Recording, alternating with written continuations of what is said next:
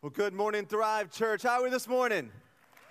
All right, our format's a little different today because we are celebrating 8 years as a church. 8 years.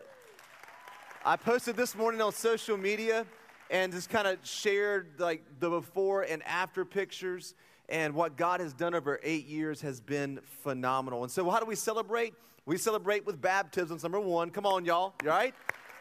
We also celebrate with a pumpkin patch. You can get pictures there. And cake pops that are easy for you to be socially distanced. You can go pick them up after service today. We love to celebrate. Also today, if you're getting baptized, it's an important day for you, and we're really pumped for you. But maybe you came today. Maybe God touches your heart, and you say, man, I would love to get water baptized. However, I don't have clothes. I don't have an opportunity. I have to wait. Well, guess what? We have these bags that are called no excuse bags, and they're clothes we went and bought, and they're in your size, male or female. It's an awesome little bag for you. And so during the service or after the service, if you say, I want to get water baptized, in the back there, we have Lauren Rao, and she will give you one of those bags and give you instructions. If you accept Christ, if you know Christ, there's no excuse today why you couldn't be baptized as well. Well, we are kicking off, again, we're actually in a series called Game of Thrones. And you're asking me, well, what about Game of Thrones? That's not a good show. I don't like the show. Or maybe you love the show. I don't know where you're at with the show, but can I tell you? I have no clue what Game of Thrones is about. All I know is I wanted to do a series about the kings in the Bible, and I thought, hey, let's use the Game of Thrones. And so we're now in week 4 of this series, and each week we've been looking at a different king in the Bible, kind of like what they've been through or what they've done, and some of them have been cautionary tales. Some of them have been actually instructive for us, just like last week. Well, today I want to show you in 1 Kings 21 another king and actually a queen in the Bible. You can go ahead and turn to 1 Kings 21 if you have your copy of God's Word. Does anybody or is anybody old enough or honest enough to admit that when you were in grade school, kindergarten, first grade, you had the 5-pack of big fat crayons? Okay, I see some hands going up. The rest of y'all must have, either you're young or you were way more fortunate than me. We had these crayons, and you had to keep them for the whole year, right? And so they gave you these crayons. Well, me in kindergarten, what I decided to do was I convinced my friend Curtis that if he broke those crayons into 3 pieces, if Rodney came to steal a crayon, he would still have 2 more crayons left. And I sat there as this little mischievous kindergarten, that's who I was, kindergartner, watched Curtis break his crayons, and I was laughing so hard at Curtis because he was breaking his crayons. And I watched him color with this little, I thought it was funny. And so the teacher walks up, Miss Carlton walks up, and she says, Curtis, what happened to your crayons? And I was like, uh-oh. He says, well, Kevin told me that if someone tries to come steal crayons and I break mine into 3s, I'll still have 2 more left. She said, oh, did he? And at that point, we all realized that Curtis made a bad decision in doing that and made a bad trade-off, right? But what was even worse was Miss Carlton gave me those crayons for the rest of the year. And so I was reminded of that for the rest of the year. Now, we would all agree that Curtis made a bad trade-off. That wasn't a good deal that he made with me. Today, I want to talk to you about trade-offs in our lives. And I want to look at somebody named Naboth in the Bible. See, there was King Ahab and Queen Jezebel, and they were extremely wicked, and they were over the northern kingdom of Israel, same place Jonah was from. You may remember them if you know about the Bible from Elijah, and that's kind of like he was like their nemesis the whole time, and they're going back and forth. And you have King Ahab and you have Queen Jezebel, always taunting Elijah and going after him and things of that nature. Well, I want to show you a passage that maybe you've never looked at before, not paid close attention to, about a man named Naboth. And they approach him about a vineyard that he has, that it was passed down from his father. And in 1 Kings 21, I want you to look at that in your copy of God's Word. It says, now there was a man named Naboth from Jezreel who owned a vineyard in Jezreel beside the palace of King Ahab in Samaria. One day Ahab said to Naboth, since your vineyard is so convenient to my palace, I would like to buy it and use it as a vegetable garden. I will give you a better vineyard in exchange, or if you prefer, I will pay for it. But Naboth replied, I want you to watch this. The Lord forbid that I should give you the inheritance that was passed down by my ancestors. Ahab wanted him to make a trade-off. Now, to you, you may say, hey, but you would get a better vineyard, right? You would get more money for it. Naboth, you're not making a great decision here. But in that day and time, your land was paramount to your ancestors. Land was, if you had that, you were truly rich. It was something that you passed down from generation to generation. And I wonder if Naboth remembers his dad walking through that vineyard, showing him what his dad had given him, saying, one day, this is going to be yours. One day, I'll get to pass this on to you. And I just wonder, and maybe it's a little conjecture here, I'm not sure, but I wonder if Naboth actually walked with his son and said, buddy, one day, this is going to be yours. It's been in our family for generations. Naboth refused to sell it, he refused to give it away, and he refused to make a trade-off with King Ahab and Queen Jezebel.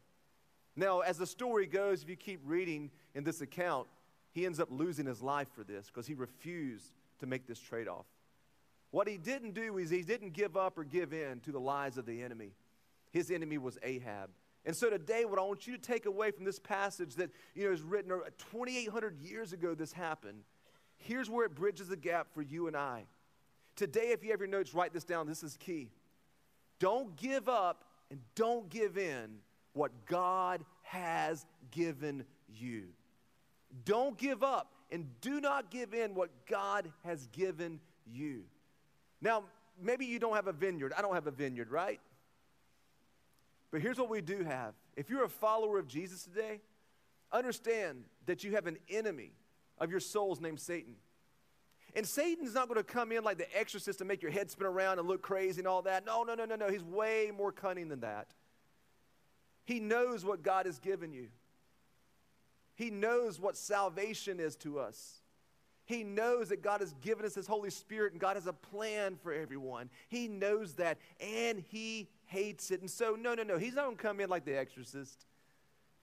It's not going to be weird like that. He's going to come in and he's much more cunning than that. He wants you to make a trade-off in your life. And he's going to come to you and say, yeah, but just give up your inheritance. What is my inheritance? Number one, if you're a follower of Jesus, the joy of the Lord is your strength, right? And when you come to know Christ, you have joy, not happiness. Like I have joy. I was such a mean individual and angry before. Even as a kindergartner, I was teaching guys to break crayons, right? But the Lord has given you joy. And Satan wants you to give up your joy. He wants you to even give up your mental health for people who are trying to ruin your life. The enemy of your souls wants you to give up pursuing God. To give up reading Scripture and praying. Why? I don't understand a whole lot of it. I try to read Scripture and a lot of it just doesn't make sense. And so you stop. He wants you to give up. He wants you to give in to offense and bitterness and stop serving God. He wants you to get rid of your inheritance. He wants you to stop fighting for your children. He wants you to stop fighting for your marriage. He wants you to stop fighting for your purity. The enemy of our souls is just like Ahab came to Naboth. Satan comes whispering to us, hey, I want what you got. I don't like that you have that. He wants you to live in debt. Stop trying to get out of debt. Just stop fighting it. The enemy of our souls wants you to live strapped, week to week, ringing up credit cards. He wants you to stop pursuing health. The Lord has given you this temple. It's a gift from God. I've learned over the past 5 years that now when I run, I just break out into worship, that I can even run, that I actually have eyesight. I can hear. I'm healthy. And Satan wants you to trade all of those things off for something that is not what God has given you. And we have to learn to say, you know what? I refuse to give up and I refuse to give in. I don't know what that is for you today. But many of us are fighting a battle. And you just didn't come to church today to hear a cute little message to make you feel good, to make you, get a little bit of goosebumps on your arms and go home and feel great. But today I just believe that I'm going to try to stand in the middle between you and some bad decisions, where some of us in here are going to stand up and say, I'm going to take a note from Naboth, and I'm not going to give up. I'm not going to give in to this addiction. I'm not going to give in to this way of life. I'm not going to keep giving in to anger. I'm not going to keep giving in to jealousy. I refuse to live like this and stand up against the Ahabs of our life. So here's the deal. If we miss this, if we don't see, I want you to write this down, if we don't understand this tactic of our enemy, here's what happens. We end up making trade-offs. Just say the word trade-off through your mask this morning. Trade-offs, there you go. Sounded good, some of you. Some of you sound a little muffled. Trade-offs. You end up making trade-offs that hurt you in the long run. That's what life is. Life is nothing but trade-offs. I've mentioned this before about pain. You never escape pain. You only trade it. Right? You don't escape pain. You can live, as I said before, with the pain of debt, or you can live with the pain of getting out of debt and not living under that stress, right? But you can't escape that pain. You could either live with the pain of, changing some choices of the way you eat or exercise, but you're going to live with one pain or the other. You're going to trade one. Well, I don't like that. It's okay. It's no problem. You get this pain. And so my wife and I have learned as we discuss financial decisions and decisions about life to talk about trade-offs. And that's exactly what Ahab was doing to Naboth. He wanted a trade-off for him. And my fear is that many of us are going to try to escape pain in our life, the pain of offense, bitterness, anger, jealousy. And what we're going to do is end up making decisions that in the long run are really bad decisions. That's what we've talked about this whole series. I wish I could have called this series, I Didn't See It Coming. Because that's what happens to us with long-term bad decisions. In my life, I feel like kind of like what God has used me to do is try to help people talk about trade-offs in life. Because many times we don't see trade-offs. We get tunnel vision, and we only see one way. We're not able to see the whole picture. And then what happens is when you only have a one-way decision and you've made your mind up, that's when trouble hits. Well, how do you know that, Kevin? I've seen people make trade-offs. I've seen people hurt others and in the long run damage their legacy. I'll never forget a guy I'm going to call Johnny. And I worked with Johnny, and he had a drug rehab and a vision for it. And people who wanted to invest in it. No, it wasn't at Thrive Church. Don't go trying to scroll through my feed to find out what year it was. You won't find it. I know how y'all operate. And so Johnny had this drug rehab center. Men came and worked there for a lawn maintenance company, and they lived in this rehab house that just got out of prison. Some had just finished their 12 steps. And man, it was beautiful what God was doing. I was leading 2 small groups with those men, pouring into them, teaching them about Christ. And then Johnny fell back into addiction. Johnny let anger take over his life. He took a hammer and went to his house and destroyed his house where his wife and children lived when they weren't there. He beat the house to pieces, the granite, everything in that house with a hammer. And Johnny ended up living out in the woods for weeks. I got a call 2 years ago, and Johnny's not allowed to have cell phones. He's helping at an outreach center, but because of the decisions that he made, he doesn't have the life that he used to have.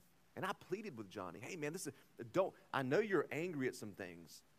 Don't make this decision. And guys, you and I have to realize in our lives that when you're making these decisions, there are trade-offs that we've got to be aware of, because the enemy wants you to do what? Give up and give in and just stop fighting.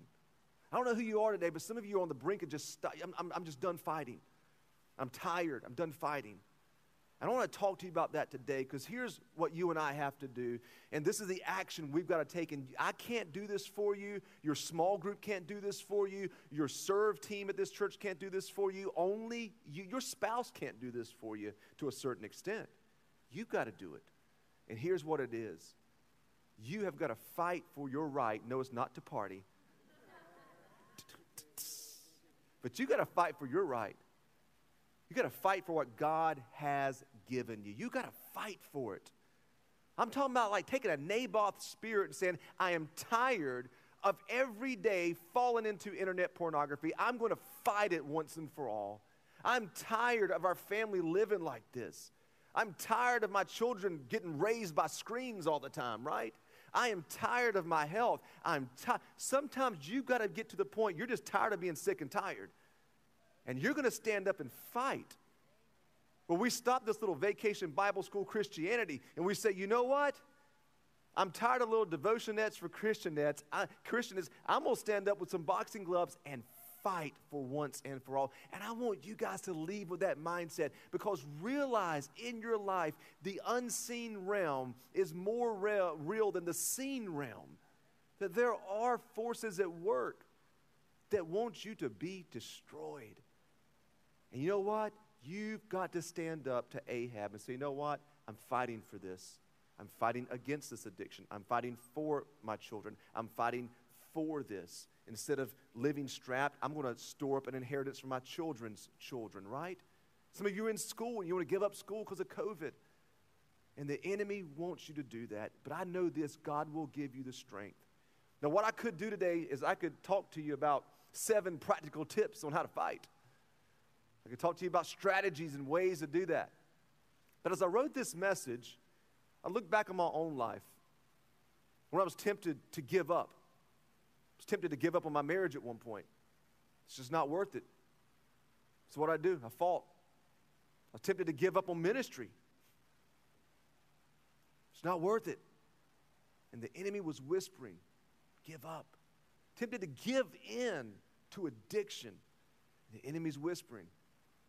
So here's what I've had to do my whole life. I'm going to give you how to fight and then who do I fight. How do I fight and then who do I fight? Number one, I want you to write this down. How do I fight? We will fight in prayer. You do roll your eyes spiritually. Oh, we're going to fight in prayer. Oh, that's right. That's the churchy thing to say. I'm not talking about these little bless me and bless you and bless them prayers. I'm not talking about these little things where you pray where you're on the way to work and somebody has a hangnail. You're not praying for so-and-so because they hurt their ankle. I'm talking about you're going to fight in prayer. That you're going to say, you know what? I refuse to make a trade-off. I'm going to pray over this family. For you young people in here, I'm going to pray over my parents. For you people who are parents, I'm going to pray over my children. We need prayer warriors back in the church again that just aren't on a prayer team. My grandmother taught toddler Sunday school, but she was a prayer warrior. Every time I drove out in that little Honda Prelude, I was going out to do terrible things. My grandmother pointed as she saw me drive by and she pleaded the blood of Jesus over me. You say, that's kind of weird. It worked. I'd rather be weird, right? She said, I plead the blood of Jesus. I rebuke the enemy over him. And we need people like that will stand up and fight in prayer. Matter of fact, one of my favorite passages is when Jesus had to do this. You know, he was carrying the weight of dying for the sins of the whole world.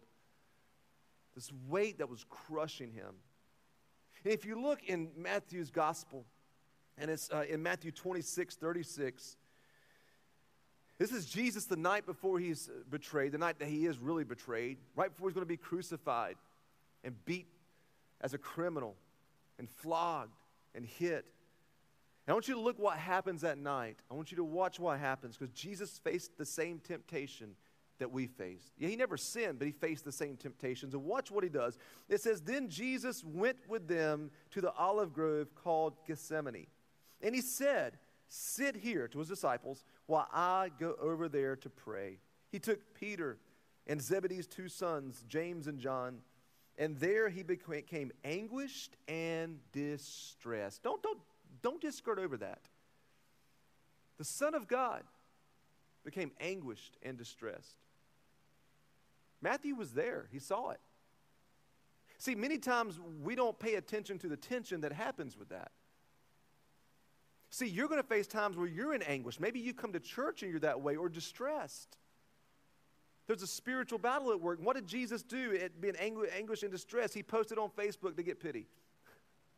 No, he didn't do that because they didn't have Facebook back then. Look what he did.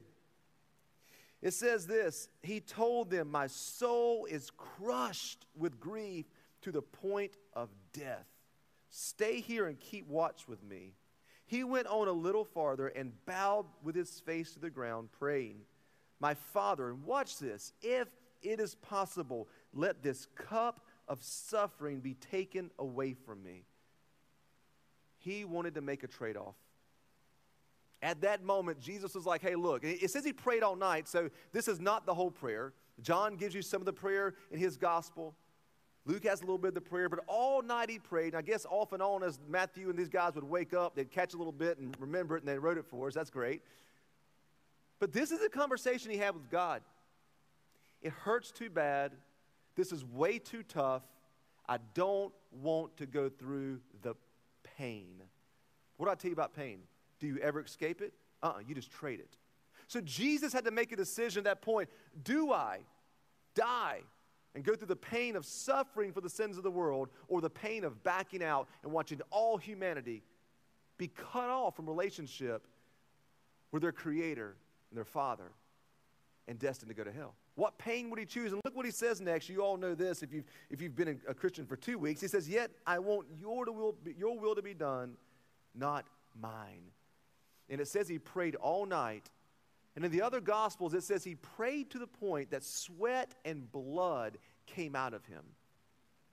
Now, in The Case for Christ by Lee Strobel, if you're on the fence about Christianity, if you think Christianity is fairy tales, you've got to read The Case for Christ, because it's all logic, it's all science, it's all facts. And he goes through, he says, matter of fact, this condition is a medical condition that when people go through such extreme pain and suffering, this could actually happen to them. Jesus was stressed.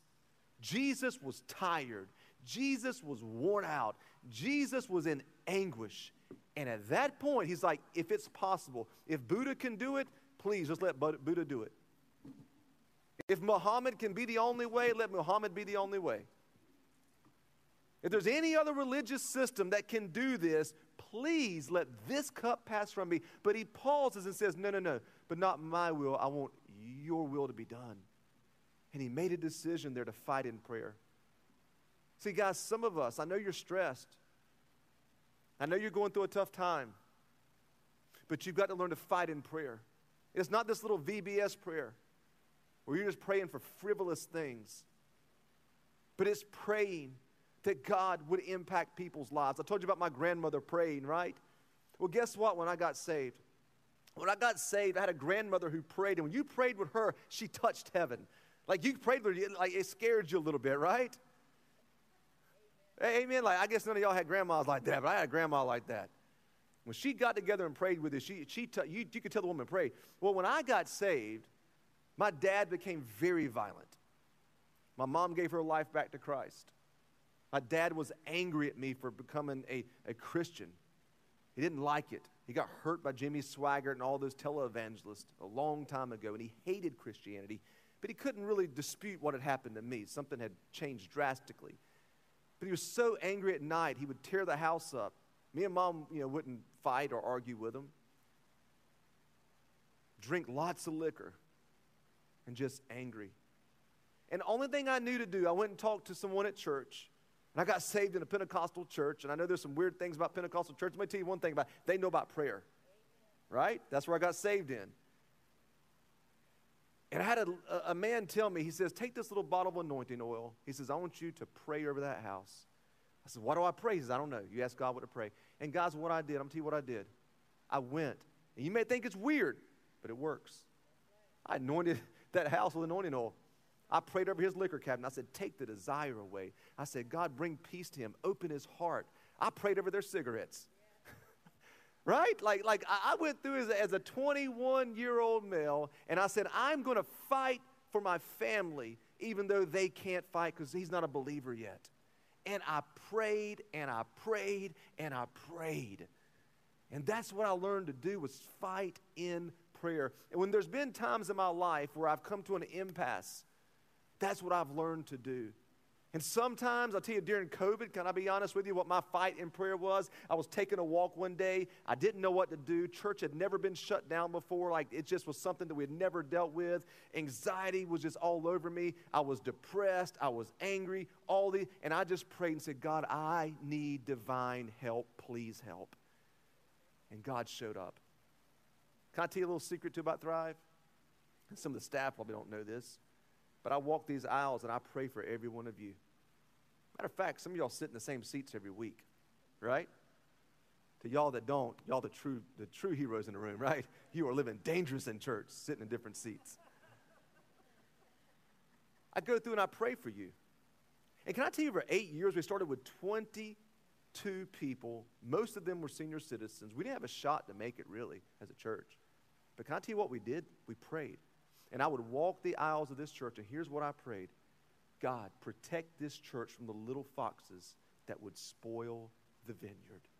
Protect us from people that would hurt us, and send people we can help, and send people that will help with your mission. And have prayed and have prayed and have prayed. So how do you fight? Fight in prayer, guys. You know, sometimes when you're so emotionally down and downcast, you don't want to pray. Just like Jesus, get down to your knees and fight in prayer for your family, for your own emotional health, for your own needs, for your children. I'm praying right now. You know what I'm praying for my son right now? He's 5 years old. I'm praying for his mate, his future person that he's going to marry. Right now, I'm praying for that person. Right now, I'm praying for his purity.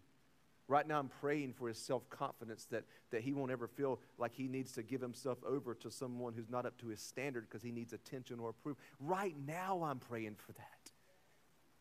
And my next goal is to write it down, and then one day, when he meets that wonderful, wonderful young woman who loves Jesus and loves him, I'm going to pull that out and say, I prayed this for you. Now I'm going to pass it down, the inheritance. I'm passing it down to you to now pray for your children in the same way. Fight in prayer. Now, who do we fight? You've learned how to fight, but who do we fight? We're going to fight the real enemy. We're going to fight the real enemy. Here's the problem when you get into these cortisol moments and you get stressed out. You start fighting the people in your life that you can see. See, you have an enemy you can't see. That's the real enemy. And we've got to learn to fight the real enemy. Matter of fact, the Apostle Paul says this in Ephesians chapter 6. He says, for we are not fighting against flesh and blood enemies. You're like, yeah, Paul, you ain't married to my wife, right? No, I'm kidding. I'm joking. Come on. You can laugh here on 8th birthday here, right? But against evil rulers and authorities of the unseen world, against mighty powers in this dark world, and against evil spirits in the heavenly places. Who do I fight? We're going to fight the real enemy. You have a spiritual Ahab in your life that wants you to make some trade-offs, who wants you to give up and to give in. Your enemy is not your children, even though I know they seem like it sometimes. Your enemy is not your spouse, it's not your boss, it's not your neighbor, it's not your friend, it's not your family member. There is something at work behind the scenes. He says there are rulers in evil places in heavenly realms. I know it seems a little spooky and weird, but you've got to fight the same way Jesus did. You fight the real enemy by going to prayer. Jesus fought Satan.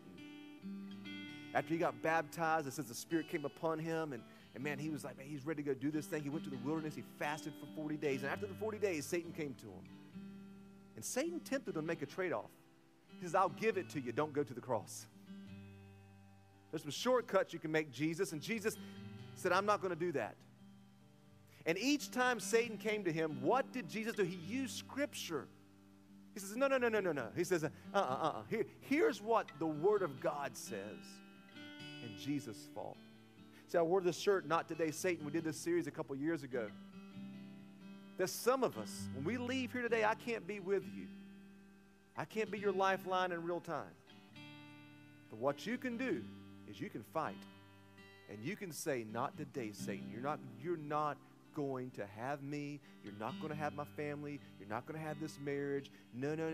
I'm not going to give into this addiction. I refuse to continue to let you rule my life. Not today, Satan. And that's what I want for you guys, is that. Let's pray this morning. Father, thank you for this scripture today, Father, that you inspired by your Holy Spirit the story of Naboth. I pray, Father, today that you would raise up some people in church that are like Naboth, that will begin to fight the real enemy, Lord. Show them, help them, and help them fight in prayer. Even when they don't know the words to say, God, you give them the words in prayer to say. And Father, for all those online watching right now, I just pray for them as well, that, Lord, you would give them the spiritual strength, that you would be their joy, that you would help them to not give away the inheritance that you've given them. Father, I pray today for strength. And as we're praying today, if there's anybody in here that you have come to church and maybe you walked away from your faith, Maybe you've never surrendered to Christ. You've never prayed the prayer, made the confession to come to Christ. Today is your day. Today, God brought you here to either come back to faith in Christ or to come to Christ. Maybe you're watching online and that's you today, right now. If that's you, it's this simple. It's what I did 20 years ago, and I'm inviting you to do is make a decision for Christ. And it's praying this prayer. It's making this confession of faith. And you can say this where you're sitting. Doesn't matter who's around you. After me, you say this. You say, God, forgive me, for I am a sinner. But I believe that Jesus is Lord. I believe that he died on the cross. And he rose again on the third day. Not only for my sins, but for the sins of the world as well. Thank you today for saving me. Thank you for forgiving me. I repent. I turn to you. Thank you. Now, God, give me the strength to fight. Give me the strength to fight in prayer and to fight the real enemy. It's in Jesus' name we pray. Amen. Amen.